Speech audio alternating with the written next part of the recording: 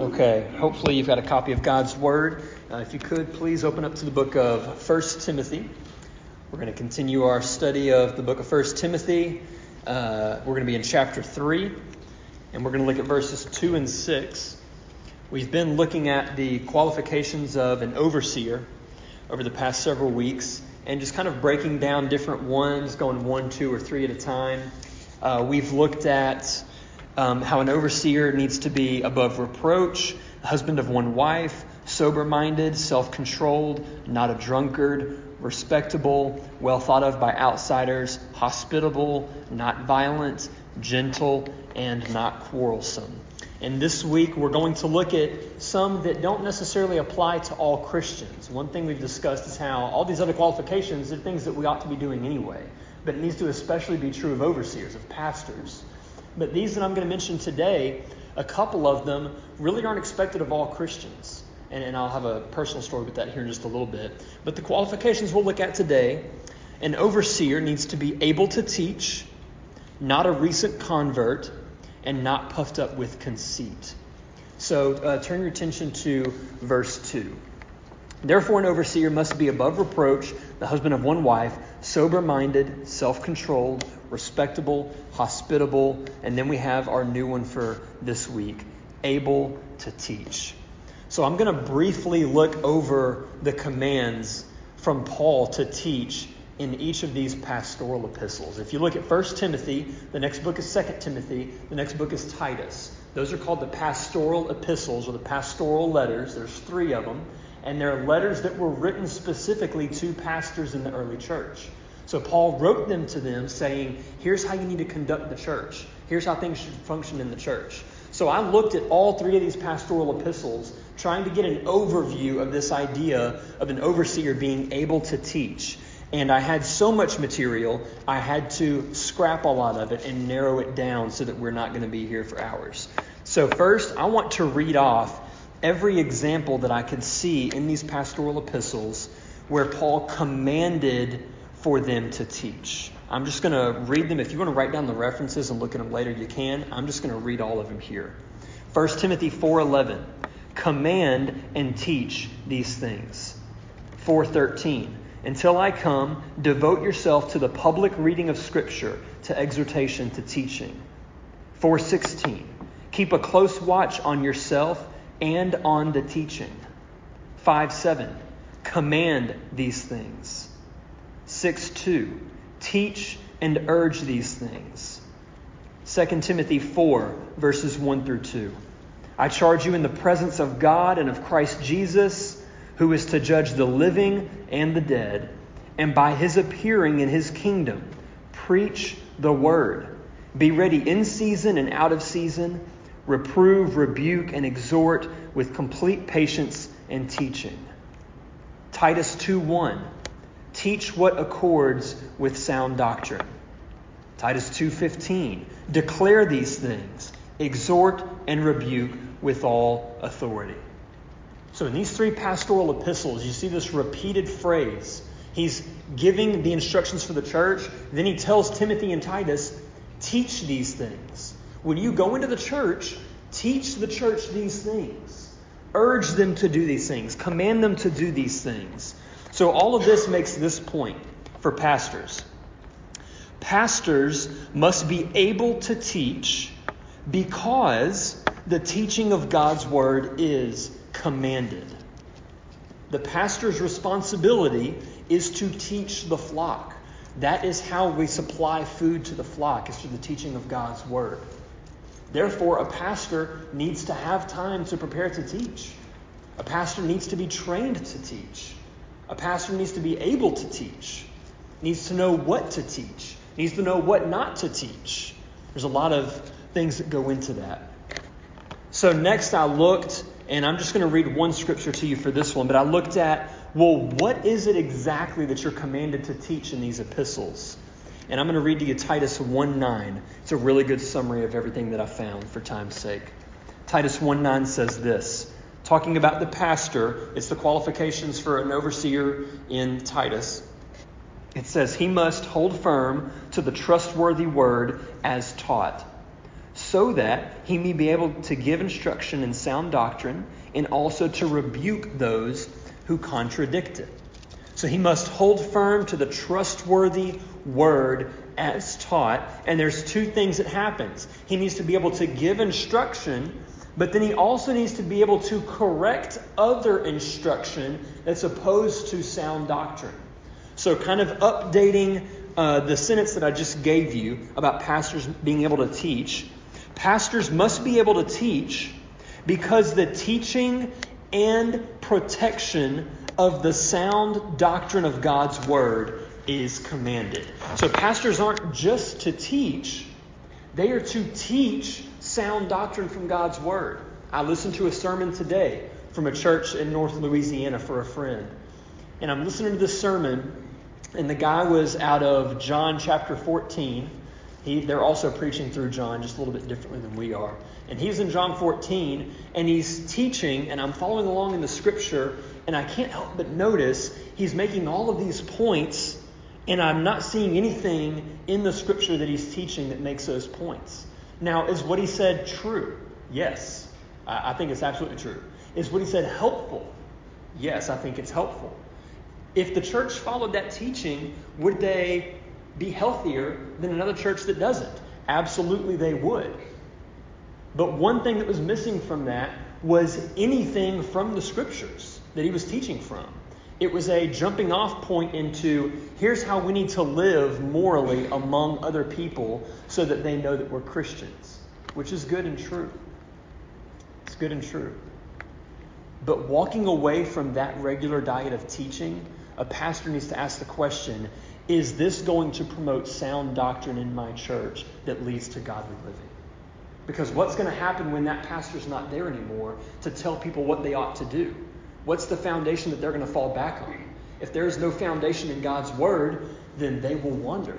And this happens in a lot of our churches where the pastor is the one feeding the congregation, but really what he does is he chews up the food for them and then gives it to them to digest. And then when he leaves, they don't know how to do that for themselves. So they leave. They find another church. Or they measure every other pastor and say, well, it's just not quite like this guy. And there's a real danger to that.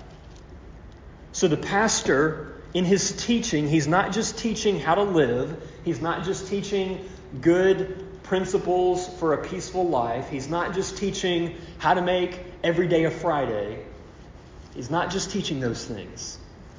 He is teaching the trustworthy word and giving instruction and sound doctrine so that he can rebuke those who contradict it.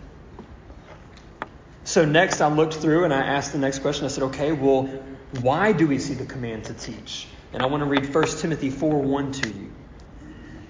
It says, some will depart from the faith by devoting themselves to deceitful spirits and teachings of demons. And 3:17, 2 Timothy 3:17, it's talking about Scripture. And it says that it's given that the man of God may be complete and equipped for every good work. So our final kind of statement, putting it all together, pastors must be able to teach because the teaching and protection of sound doctrine is commanded, and it produces biblical faith and good works in the church. So the church, as they sit under sound teaching, they understand this is what it means to be a Christian biblically as they listen to the pastor teach. And then they understand, okay, so this is what I do with what I've just learned. Hopefully now you can see the distinction between these two ideas. One idea says, this is who you are, and this is what should come from that. And as we learn about who we are, good works flow naturally from that. The other model says, let me just tell you how to live, because it's easier. It'll be less thinking on your part. I'm just going to tell you what to do. And it really relies on the pastor being right in those assertions. That's not the biblical model of teaching. The pastor is not just to tell you how to live. The pastor is to present the word to you so that you can see what biblical Christianity is. And then the Holy Spirit works in you to bring those things out in the fruits in your life. That is this able to teach. That's what a pastor needs to be able to do. We could keep going, and I've really scrapped a lot of scriptures here to keep from bogging this down. But you can go through and look at yourself at all the instances of teaching, and it's overwhelming. So I don't want to keep going and looking at the different ways to teach, because this is just a qualification. The pastor needs to be able to teach. So there's a natural question that comes up here. 1 Timothy 5:17 says this, and we'll get to this way, way later down the road, but I want to at least address it now. In 1 Timothy 5:17 it says, "Let the elders," same thing as overseers, "let the elders who rule well be considered worthy of double honor, especially those who labor in preaching and teaching." So the implication here is that there's some elders who don't labor in preaching and teaching. So why would a qualification for an overseer be to teach if they don't all teach? Why would they need to do that? Great question, and I've got two reasons here. Number one, an overseer needs to be able to teach, even if they're not regularly teaching, in order to protect the doctrine of the church. We've already looked at this a little bit earlier. You can't correct what you don't know is wrong. If you don't recognize there's a problem, you're not going to know how to fix it. If an overseer is able to teach, then he'll also be able to recognize teaching that is mixed with error. But if an overseer can't teach, he's a great manager. He's a great leader. He knows how to spur people on to action. But he doesn't know how to teach because he's just not as knowledgeable there. He's not going to notice when things aren't structured correctly. And the building may go up quickly, but then whenever these storms start to hit the church and that foundation wasn't laid properly because he just didn't know, it's going to cause damage in the long run. Those of you that have done construction work, you know. Or if you've built your own barn and you didn't square things properly, well, it'll still go up easily at first, but then once it all comes together and things aren't lining up, you really wish, man, I wish I'd have done it right at the very beginning. It's those things that the pastor needs to know about to be able to correct. The simple fact is this: the teachers in the church need accountability, including pastors. I need accountability. I need people who are trained theologically to hold me accountable so that when I get up in the pulpit on Sunday morning, or if I step up here right now to teach, I can't just say whatever I want to say and get away with it. We need accountability for the teaching in the church. Some elders don't preach and teach. They oversee the church by monitoring what's being taught. And this is something I think our church actually needs. Lord willing, hopefully, not because I have taught anything in error. But we need overseers, pastors, elders in this church whose responsibility is not to teach, but to help manage the church. And part of that management being listening on Wednesday nights and Sundays and making sure that the teaching goes well. There's some churches, there's one up in, this one's in D.C. This is Capitol Hill Baptist Church. Mark Devers, the pastor at this church. And this is crazy. I've never heard of anything like this before. He will preach his sermon to the elders of his church on Saturday night before he preaches in church on Sunday morning. And he'll say, brothers, and he won't give he'll give the kind of Cliff Notes version, but he'll say, brothers, is there anything that I need to change or correct? And every now and then they'll come back and they'll say, actually, I don't know how I feel about this. I'll say, okay, let's talk about that. That's a healthy thing for a church. You never want a church where there is one guy who has the sole responsibility of what's going to happen. Because maybe one guy can handle that well, but what about the next guy that comes in? What if he doesn't handle that well? There needs to be a balance of power and some accountability in the church. And it should say something for the sole guy right now to be saying that. Okay. Number two reasons that not every overseer labors in preaching and teaching. Number one, or why they need to be able to teach even though they don't do that. Number one, to protect the doctrine of the church. Number two, in order to correct the church. So this is the idea of a rebuke. It is to verbally address something that's wrong so that you can correct it. Okay? But it doesn't always have to be a rebuke. Sometimes the correction in a church means guiding the church away from error by changing the direction that it's headed. And an overseer who's able to teach will be able to accurately say, this is the way biblically that the church needs to head, where someone else who isn't able to teach may not be able to verbalize that. And I'm going to give you an example of this. Imagine a church looking for a student pastor or a youth minister. I've been in this process because I have been in that ministry. So in the interview process, the question is asked, what do you believe about the Bible? Okay. The candidate says, I believe the Bible is the infallible Word of God. That sounds pretty good, right?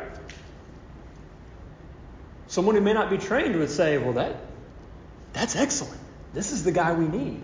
Let me tell you what a pastor would say. Something's not quite right here. Do you hold to the Baptist faith and message when it comes to the infallibility of Scripture? Well, I believe the Bible is infallible. I don't think it's capable of erring. A candidate can say the Bible is infallible, and they can also say the Bible has errors in it at the same time. And people are saying that today. I have a book in my office right now from a very prominent Christian teacher who says the Bible is infallible and the Bible has errors. A pastor knows, because he's been reading all these boring theology books, that infallibility and inerrancy are both important when it comes to that. I want to hear a candidate say it's infallible and it's inerrant. Because if they just say it's infallible, I know they're trying to avoid part of this question. The regular person who's not able to teach and hasn't studied on those things might not catch that. And it's understandable that you wouldn't. That's totally understandable. Someone who is able to teach should catch that. They will catch that. I've been to a church where the interview process, it was well-meaning, godly people. They didn't really ask any theology questions. I think I'm pretty solid on theology, so I think it worked out okay. But the concern is, where's the corrective? Where's the guiding the ship? Are we just putting people and just kind of blindly, here's who we elected, have fun? Or are the pastors of the church coming alongside them and saying, let me help guide you in the direction we ought to go? That is part of this. An overseer or a pastor doesn't need to be able to teach just to preach. Maybe it's to guide the ministries of the church. Hey, here's a helpful way to pursue this candidate, or here's a helpful direction for our church to go. The pastor especially needs to be studied up on those things. So overseeing the church requires being well-informed and able to instruct the church when it's in danger of harm or error. If you don't know what a healthy church looks like, or you can't guide others towards it, you can't effectively oversee the church. So the next qualification that we're going to look at, it's further down in verse 6. It says, he must not be a recent convert, or he may become puffed up with conceit and fall into the condemnation of the devil. So there's actually two qualifications here in one, sort of. I've split them up into two. The first qualification is must not be a recent convert. That's obvious in the text. The second one, and I think it's a separate qualification that's just related, is the pastor must not be conceited or puffed up with conceit. This one's kind of implied, but I think it's still its own qualification. Titus, I believe, is the one that has it as its own qualification. And you'll see later in 1 Timothy where there's some who would depart from the faith and they're puffed up with conceit. So I think that though it's implied here, it should still be its own qualification. So first we're going to look at recent convert. There's a couple of dangers with being a recent convert and going into pastoral ministry. The first danger is you'll become conceited. We saw that in this verse right here. They shouldn't be a recent convert because it might be puffed up with conceit. If someone's a recent convert and they're called into the position of pastor, there's a huge risk of spiritual pride that comes with that. The candidate might be tempted to think, well, there's something really special in me if I'm this young and able to get into this position. I've only been a Christian for, 6 months, and they're already asking me to be a pastor. Wow. There's a risk of spiritual pride with that. Okay? But then there's a second danger with a candidate being a recent convert, and that's this. The candidate might be a wolf in sheep's clothing. And I'm going to give you 2 examples of why I think this might be true. First one, they're both in the book of Matthew. Matthew chapter 7, verses 15 through 20. In the Sermon on the Mount, you should be very familiar with this text. Jesus says this: "Beware of false prophets." This is Matthew 7, 15 through 20. He says, "Beware of false prophets who come to you in sheep's clothing, but inwardly are ravenous wolves.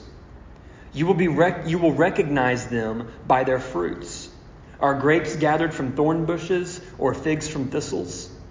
So every healthy tree bears good fruit, but the diseased tree bears bad fruit. A healthy tree cannot bear bad fruit, nor can a diseased tree bear good fruit. Every tree that does not bear good fruit is cut down and thrown into the fire. Thus, you will recognize them by their fruits." So the image here is that on the outside, someone might look one way, but on the inside, there's something else. They look like a sheep on the outside, but they're not actually a sheep. When Halloween rolls around, you see kids walking up and down the streets, and they're wearing these costumes, and there's Iron Man, and there's another Iron Man, and there's another Iron Man. None of them are Iron Man. They may want to be Iron Man. They're not. Who are they? It's what's underneath the costume. And in the same way, there might be someone, if they're a recent convert, that they look initially like a sheep, but they're not a sheep. And then you call them into the role of pastor, and now you're really in trouble. That's the first danger here. How do you recognize what's on the inside? Verse 16, "You will recognize them by their fruits." The problem with the recent convert is enough time hasn't passed to know what kind of fruit's going to be produced. Me and Stacy have a tree in our yard right now that someone gifted us into Ritter before we left. We don't take care of plants. We don't know what this is. I thought we'd kill it by now. It's still alive. It's a miracle. It's some kind of a citrus tree, and it started growing some fruit on it. We've had it for months. I still don't know what kind of tree this is.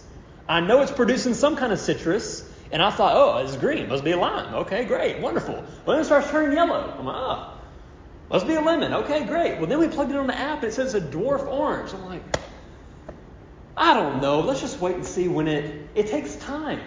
I didn't know within a month what that thing was going to be. I still don't know. And it's the same thing with someone who's going to be a pastoral candidate. If they just became a Christian, you don't really know if they're really a Christian or not. There hadn't been enough time to see the fruit. Okay, so that's the first danger. The second danger here is related in Matthew, a wolf in sheep's clothing, in Matthew 13, verses 18 through 23. This is a parable that Jesus gives. Again, very famous. You'll be familiar with this one. I'm going to read Jesus' explanation of the parable. It's the parable of the seed that's sown. I'm going to start in Matthew 13, verse 18, and I'm going to go down through 23. He says, "Hear then the parable of the sower.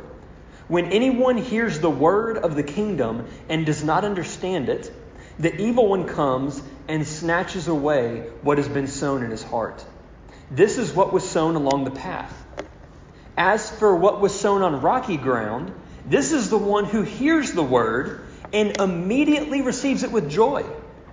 Yet he has no root in himself, but endures for a while. And when tribulation or persecution arises on account of the word, immediately falls away. As for what was sown among thorns, this is the one who hears the word, but the cares of the world and the deceitfulness of riches choke the word, and it proves unfruitful. As for what was sown on good soil, this is the one who hears the word and understands it. He indeed bears fruit and yields, in one case 100-fold, in another 60, and in another 30. So there's 4 scenarios here, and in 3 of the 4 scenarios, a plant grows. The only exception is the first one on the path. A plant doesn't actually grow. The seed's eaten up. But in every other scenario, a plant starts to grow. Well, in the second scenario, the plant sprung up quickly, But then whenever those storms came, it didn't bear fruit. It was destroyed. In the third scenario, plant grew up among the thorns, but it's choked out and it isn't provided the nutrients it needs to bear fruit, and it doesn't bear fruit. It's only in that last one where the plant grows and it's healthy, and how do you know? It bears fruit.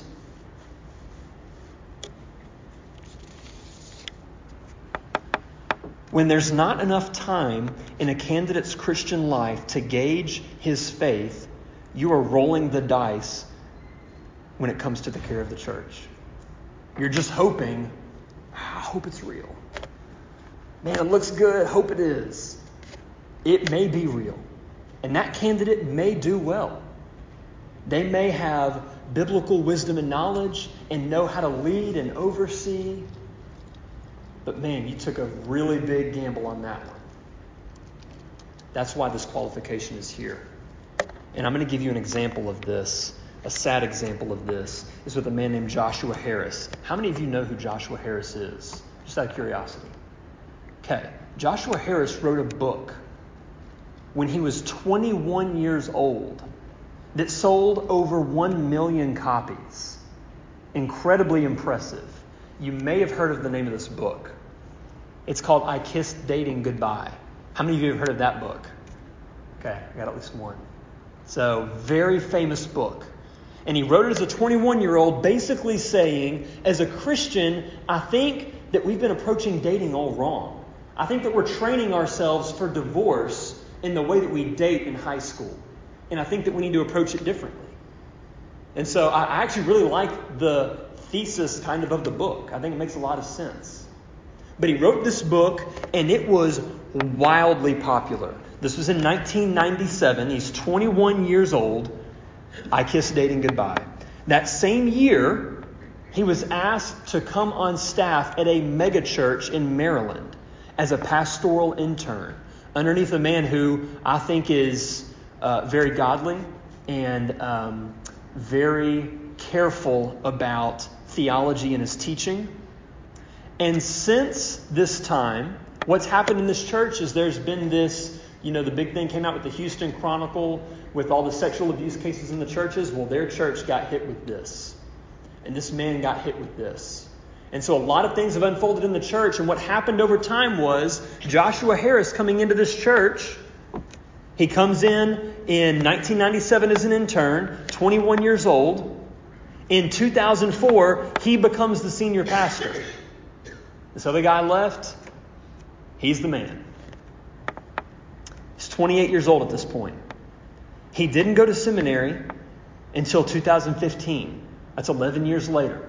He's been the pastor of a megachurch for 11 years. Didn't go to seminary. In 2019, he renounced his faith. I'm not a Christian. He leaves the church in 2015. I'm going to go to seminary. I should have done this at the beginning. Goes to seminary. Comes back later and says, I'm sorry I ever wrote that original book. It was hurtful to the LGBT community. I'm sorry I did that. Comes back a year later. Me and my wife are struggling. We're growing apart. They divorce. 9 days after that, here's what he said on his social media, 2019. The popular phrase for this is deconstruction. Talked about deconstructing his faith. The biblical phrase is falling away. By all the measurements that I have for defining a Christian, I am not a Christian. Many people tell me that there is a different way to practice faith, and I want to remain open to this. But I'm not there now. Now, to be fair, Joshua Harris wasn't technically a recent convert, but the point in all of this is that he was put on an evangelical pedestal at the age of 21 and was rapidly thrust into this pastoral internship. Brother, you got it. Whatever it is, you've got it. I don't know if pride crept into his heart. I don't know. But I know that if he's not a Christian now, he wasn't really a Christian then. Because Christianity is not a name tag. It is a new birth. You are born into a new creation of Christ. So he wasn't a Christian then. That's what this qualification is trying to protect against in part. It's very important. Very important. So the other part of this, that's just recent convert. The other part of this is conceit. The danger that he would be puffed up with conceit. The word conceit here, I looked it up, and there's a word picture definition, and it's the idea of something being shrouded in smoke, like unapproachable. Think about the Old Testament when they walk up to the mountain that God is on, and it thunders, and then it's just covered in smoke, and you feel like you can't approach the mountain. Someone who is conceited has painted themselves in that picture. You can't approach me. That's the kind of pride that it evokes. It's to think of yourself in a mighty way like that, which is exactly how Satan viewed himself. That's why you see it in that passage there, that was the condemnation of the devil.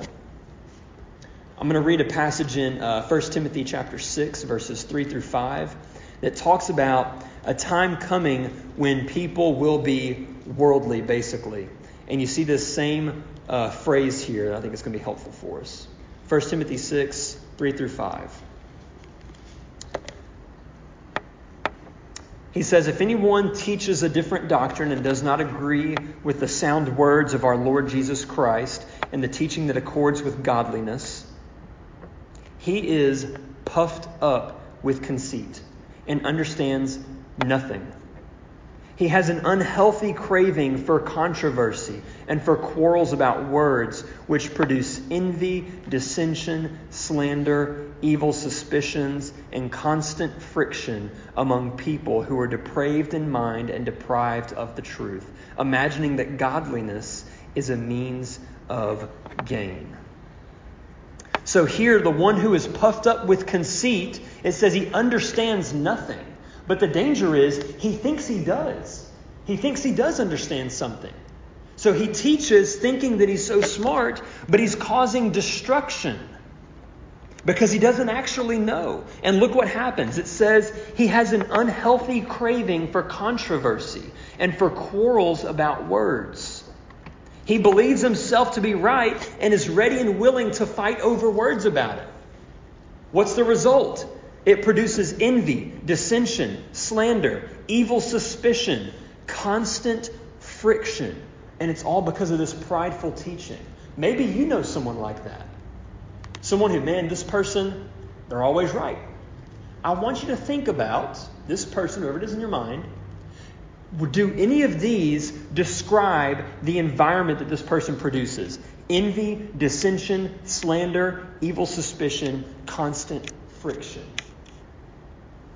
I would imagine it probably does. It comes with the territory. No one likes to be around someone that's always right. When I was growing up, me and my mom had a lot of friction because she thought she was always right and I thought I was always right. And we still joke about it now. She's still convinced she's always right. And when I'm talking with her, I'm still convinced I'm always right. And when I'm talking with Stacy, I'm never right. She is always wrong. She's always right. I'm dead now. Is she in here? Okay, I'm safe. She's always right. I'm always wrong. Okay, I get that. Totally cool with that. The point is that creates this friction, and it ought not to be true of the pastor of the church.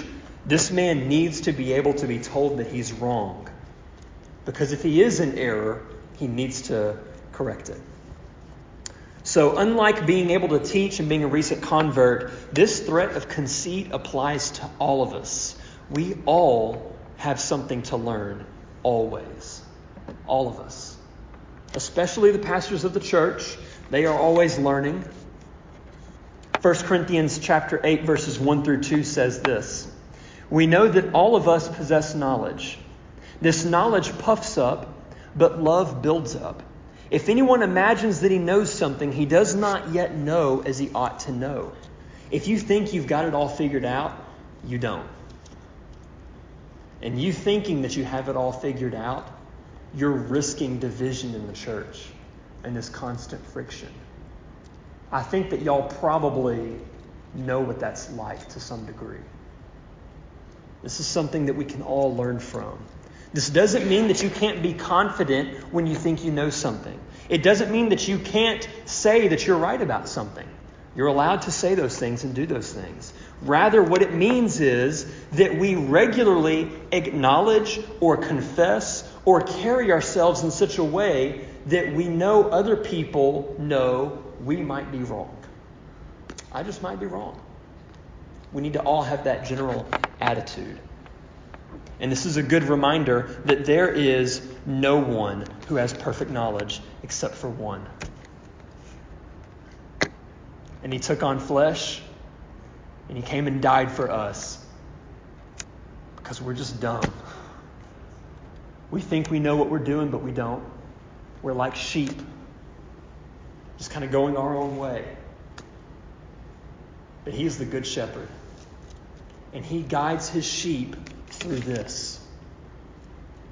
So whoever wields this book in this church better be able to teach and protect sound doctrine for the sake of the health of the church, because this is how the Lord has purposed to guide us.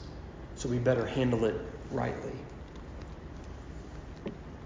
I would encourage all of us to follow Paul's example in 1 Corinthians 2, 1-2. He says, I, when I came to you, brothers, did not come proclaiming to you the testimony of God with lofty speech or wisdom. For I decided to know nothing among you except Jesus Christ and Him crucified.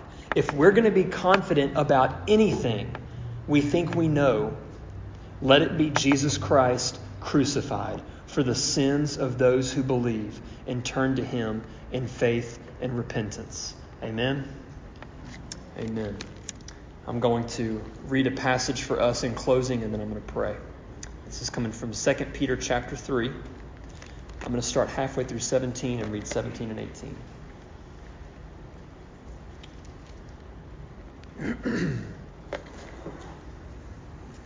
This is a charge to all of us from God's Word. Take care that you are not carried away with the error of lawless people and lose your own stability, but grow in the grace and knowledge of our Lord and Savior, Jesus Christ.